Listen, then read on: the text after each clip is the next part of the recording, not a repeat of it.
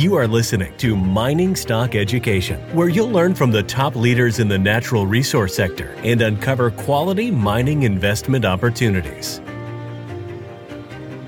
In a bull market, the surprises come to the upside. Can't sit here and say, well, GDX has to correct 21% before it makes the next leg higher. You can't do that because it's a bull market. Surprises are to the upside.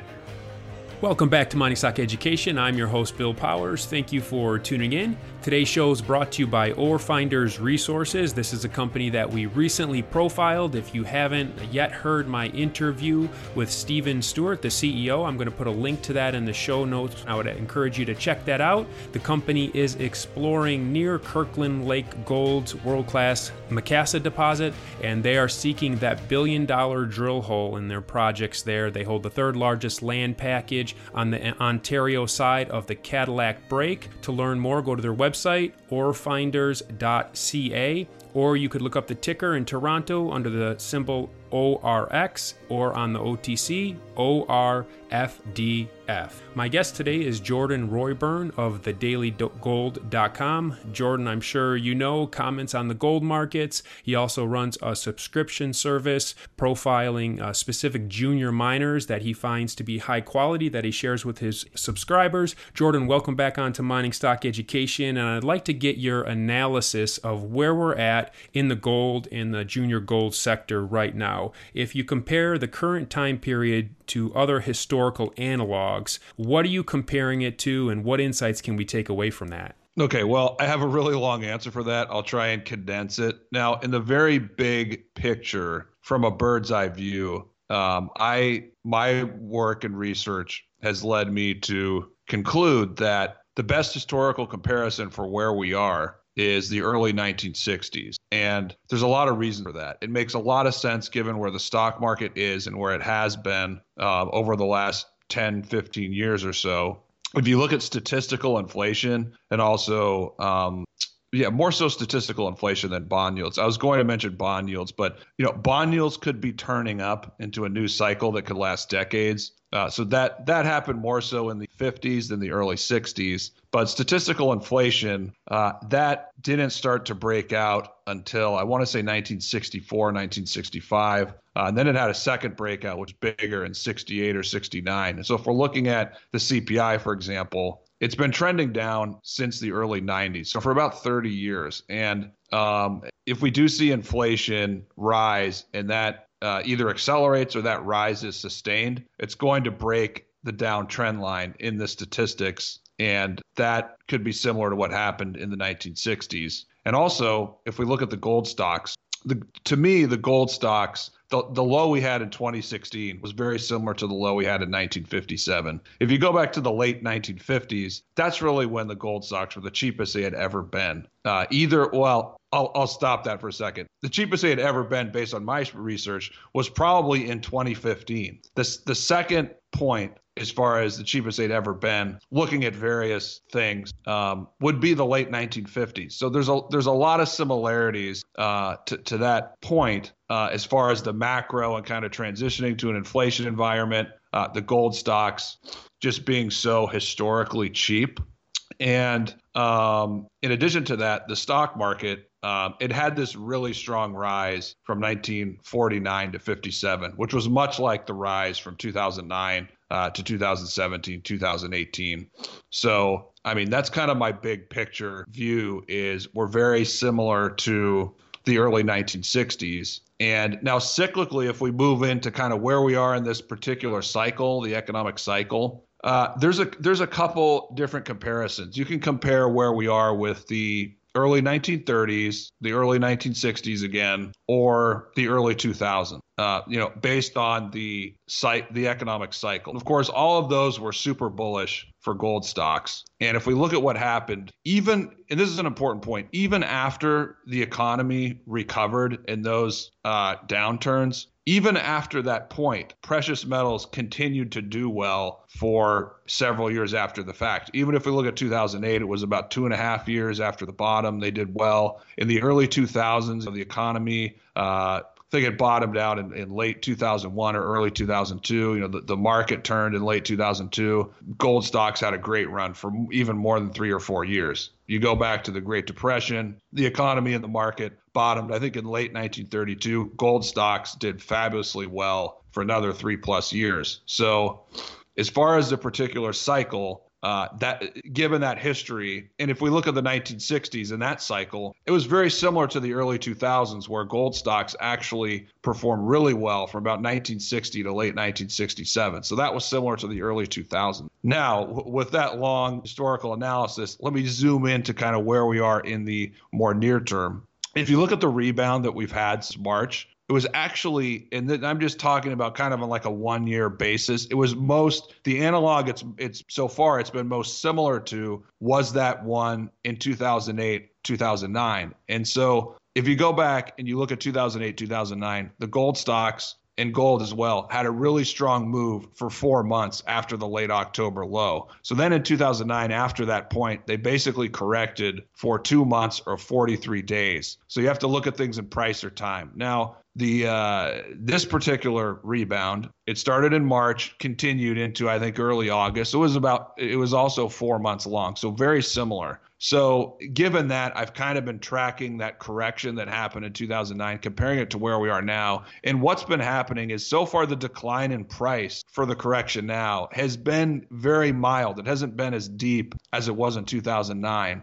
The 2009 correction in terms of time, it lasted about 43 days. So from that point, that is when GDX started to move higher and basically sustain it and move to new highs. Right now, I think we're in day 24 of that correction. So that kind of gives us a guide. Corrections are a function of price and time. So as far as time, there's more to go for correction, at least another month. As far as price, I'm not particularly sure. I mean, we could move lower. Gold kind of has support around 1920. I mean, it's bouncing today. To me, it doesn't. If it breaks below, then it'll probably bottom in the low 1800s, and it'll happen really quickly. Otherwise, it could still trade and consolidate for another month. But I mean, given all of this information with respect to the near term, I still think we're going to consolidate for at least another month. But at some point after that, we should start to make the next leg higher. It's just coming into August, Bill, we were so overbought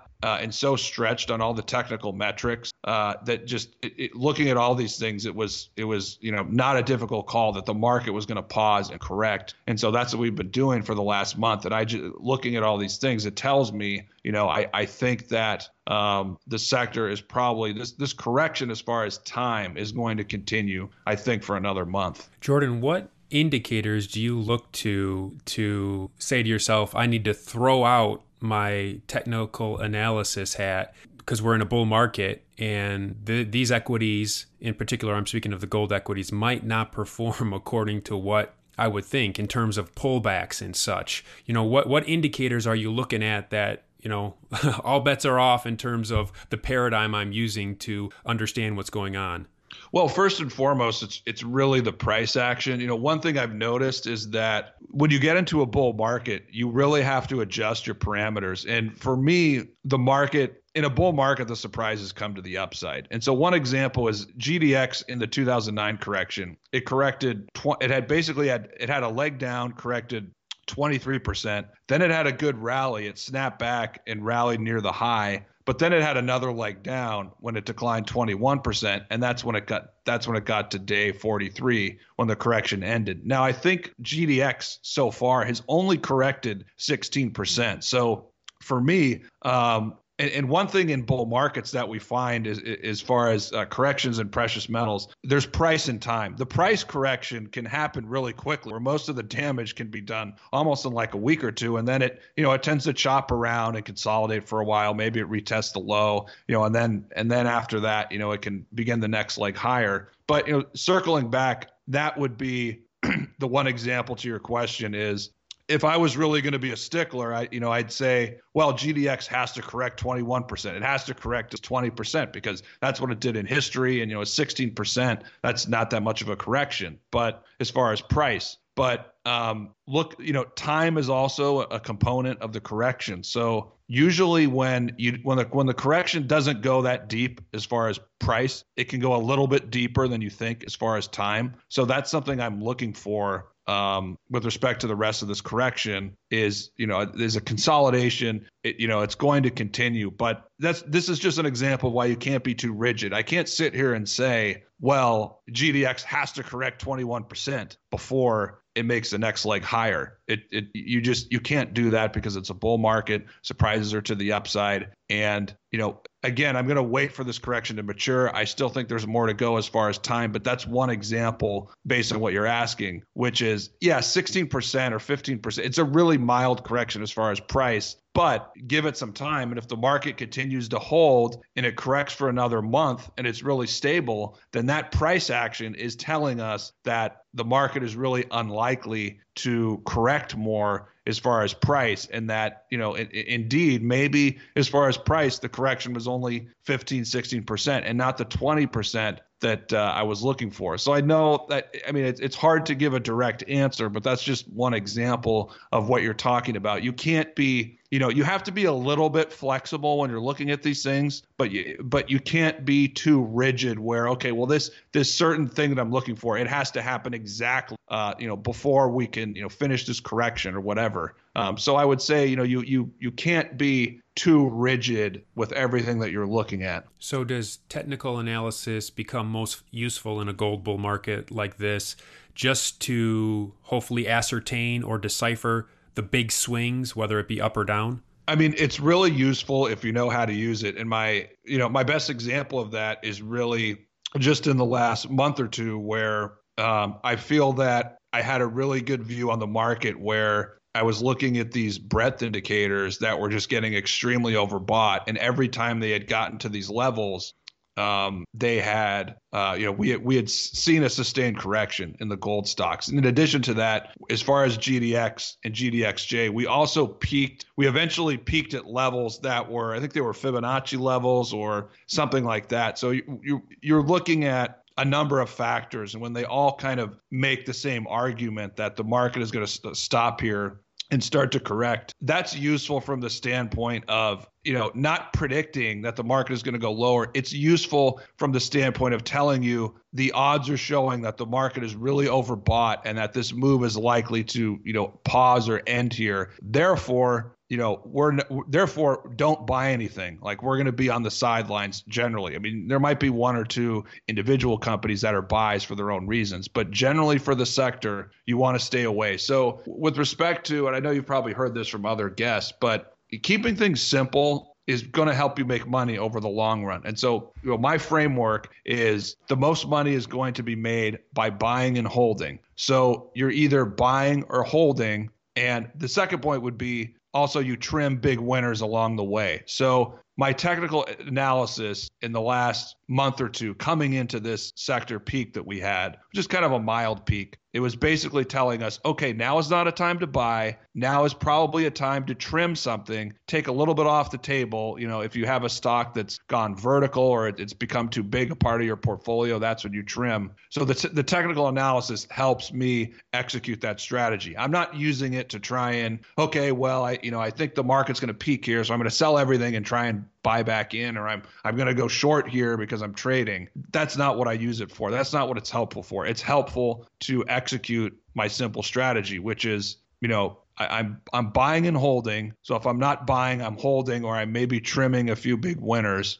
And what the technical analysis told me then is it's not time to buy. It might be time to trim one or two things. I'm holding irregardless. Now, moving forward to the present, what the technical analysis is telling me is, we're correcting now, the sector's correcting, but it has more to go. And, eventually, whether it be, 2 or 3 weeks or 6 weeks or 8 weeks or 5 weeks, eventually we're going to get to a point where the sector will be a strong buy again. And that's what the technical analysis is telling me. And that's what I'm using it for. I'm not trying to use it to nail, buy a stock at, 50 cents or maybe a stock's at $1.20. If it corrects to 95 cents or $1, I mean, if I buy it at $1.05, it's still a good buy. I want to try and buy it at a point in time when the correction is ending and it's more likely to start a new leg higher. And I'm trying to do that and also buy it when it's off the high. But that's what I use technical analysis for. It helps me execute my strategy, and I'm trying to keep it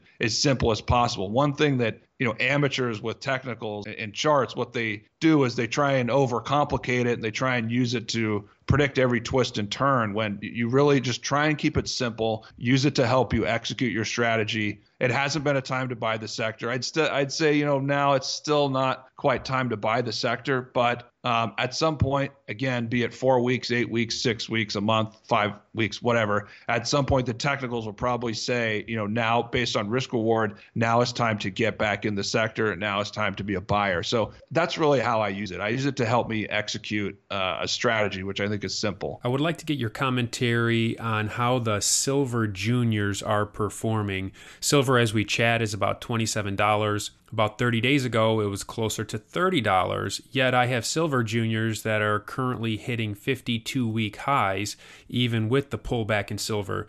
So are these silver juniors running ahead of themselves too far and too fast because of investor speculation, or are they telegraphing a move higher? What would be your commentary here? It's a really good question. I don't, and silver has been holding up better than gold during this little correction. And the reason for that is it's all around inflation expectations. When precious metals are moving because of economic weakness, like we saw after March and also more so last year, when that happens, that is when gold's going to outperform silver. Excuse me. Now, when you get to the other side of that, when you have rising inflation expectations like we have now, that's when silver will outperform gold. So I think that explains the strength in silver. Now, the silver junior sector, I mean, it's so much different than what it was like 10 or 15 years ago. There's so few companies. There's very few legitimate producers.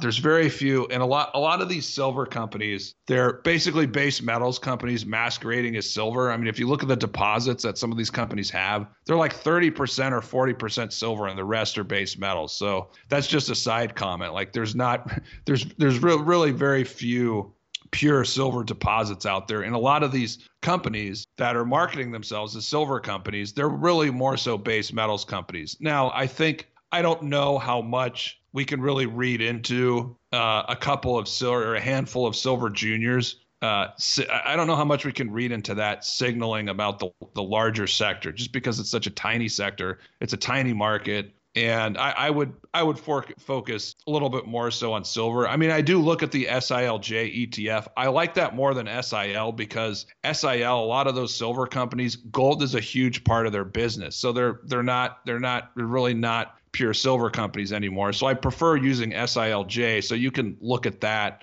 if you want to get a better read on the sector. But I do think a lot of these silver juniors, the ones that you noted that are still making 52-week highs, are very close. I do think those have really run too far, not necessarily because of the price of silver, but more so just because their underlying value is not that great. That's what I'd say. I mean, we have to be really careful with a lot of these silver companies. Majority of them don't have good deposits. They have silver in the name. And if Eric Sprott mentions them on his radio show, suddenly there's like a huge amount of buying.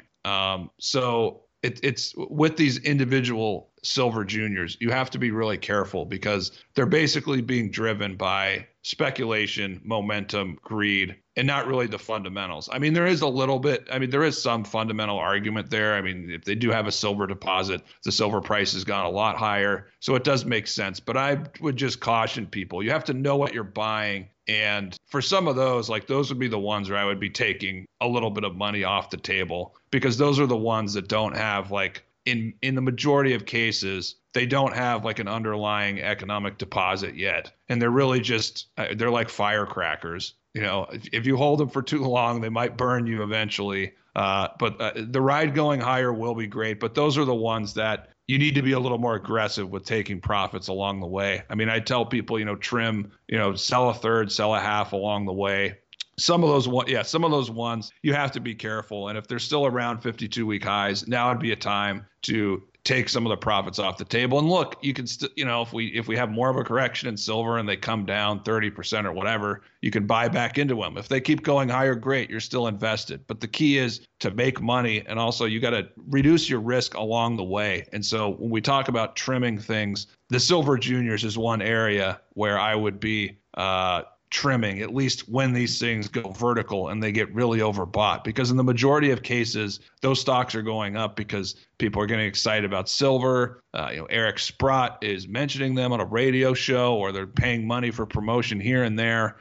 Those are just, those are the reasons why they're going up. In most cases, not necessarily because they're working on this great deposit, which is going to be this high grade find and someone's going to buy them eventually. In most cases, it's not that. It's the other things that are driving it higher. And over the very long term, that's not sustainable. And that's why you have to be careful and book profits along the way. Good advice. Jordan, before you leave, if you could allow me to play the devil's advocate, you're a newsletter writer and an information provider in terms of the gold sector, market timing, things like this. And a comment that shows up every now and then in the YouTube comments on my channel is in regards to some of the newsletter writers I interview. And someone will say, well, if their knowledge is so superior and great, why don't they just keep it for themselves and get rich? Why are they charging subscribers? Are they trying to get rich off of their subscribers rather than this superior knowledge that they claim? If you were having coffee with an individual like this, what would your response be? That is a great question. I think it's a little misplaced probably to your audience, because I think you interview mostly legitimate, honest providers of information. One of my retorts would be, well, you could say the same thing if you were a chef, like you're a great cook, but why don't you just cook for yourself? Because and you could say the same thing. Well, you could ask the same question to like Paul Tudor Jones or George Soros. Oh, you're so great. Why don't you just trade your own money? Well, because they can make a shitload of money, excuse my French, managing other people's money. So, you can ask that question up and down the line.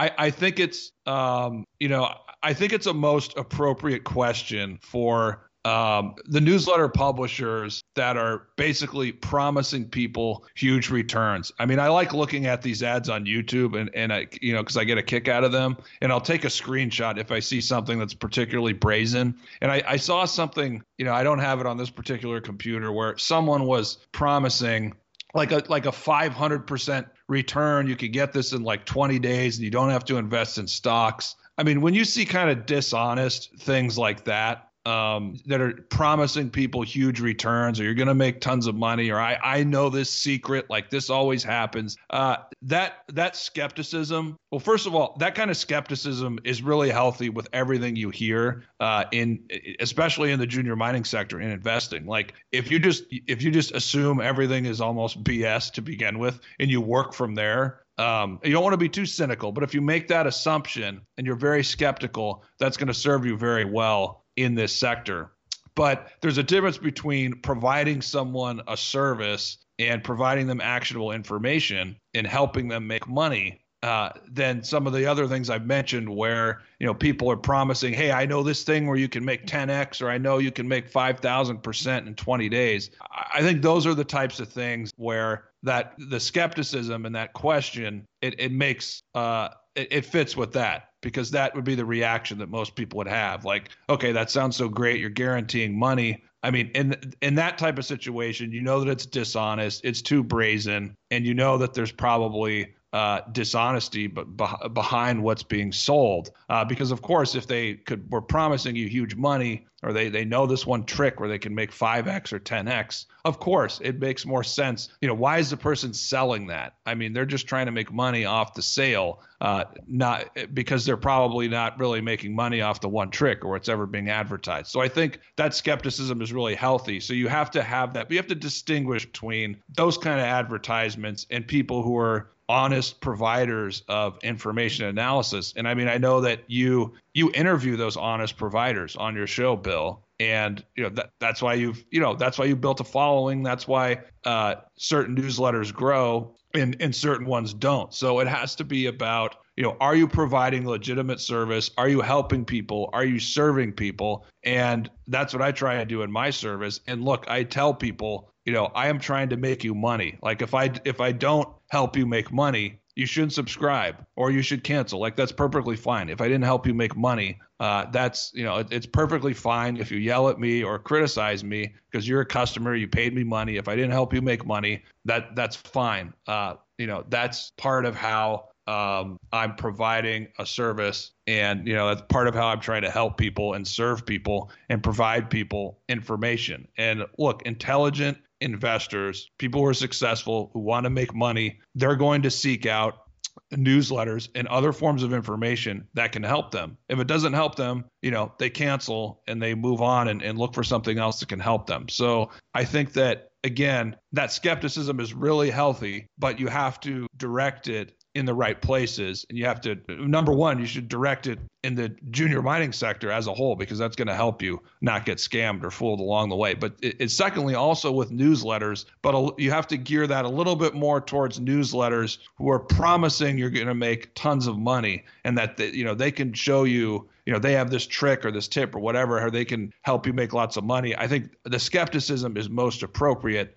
towards that type of information provider versus someone like myself and the other people you interview who are providing honest information and trying to help people make money. To learn more about Jordan's service, go to thedailygold.com, and you can also follow Jordan on Twitter, and that link will be in the show notes. Jordan, thanks for coming on today's show and providing your insights. Thanks for having me, Bill.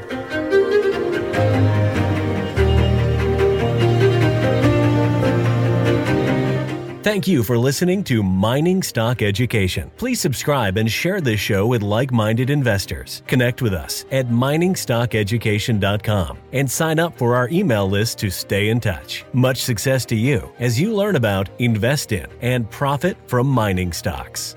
The mining business is one that generates gigantic wealth. A good drill hole that converts might cost $50,000 or $100,000, and it might discover something worth a couple billion. There is no sector that I know of that has offered up as many predictable circumstances where there was the possibility, certainly not the certainty, but the possibility of 10-for-1 returns, as there is in small cap and micro cap mining stocks. Concomitant with that, if you don't do the work, or even if you do the work and don't discipline yourself on the sell side, there are very few places in the world where you can lose as much money as quickly as in mining stocks too.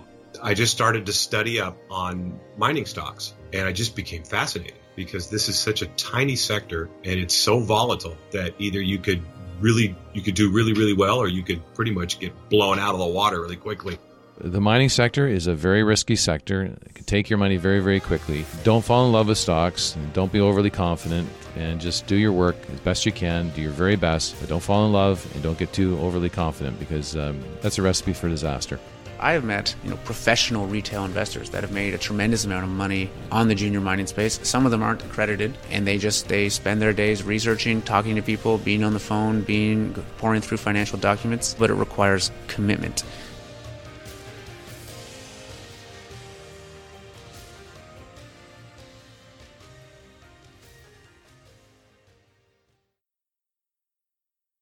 This podcast is for informational purposes only and is not to be considered personal legal or investment advice or a recommendation to buy or sell securities or any other product. We make every effort to be accurate, but the information presented is not to be considered infallible. It may contain errors, and we offer no inferred or explicit warranty. If personal advice is needed, consult a qualified legal, tax, or investment professional. Do not base any investment decision on the information contained on miningstockeducation.com, our podcasts, or videos. Make sure you always conduct your own thorough due diligence before investing. Realize that we may hold equity positions in or be compensated by some of the companies we feature, and therefore are biased and hold an obvious conflict of interest. For our full disclaimer, please visit our website.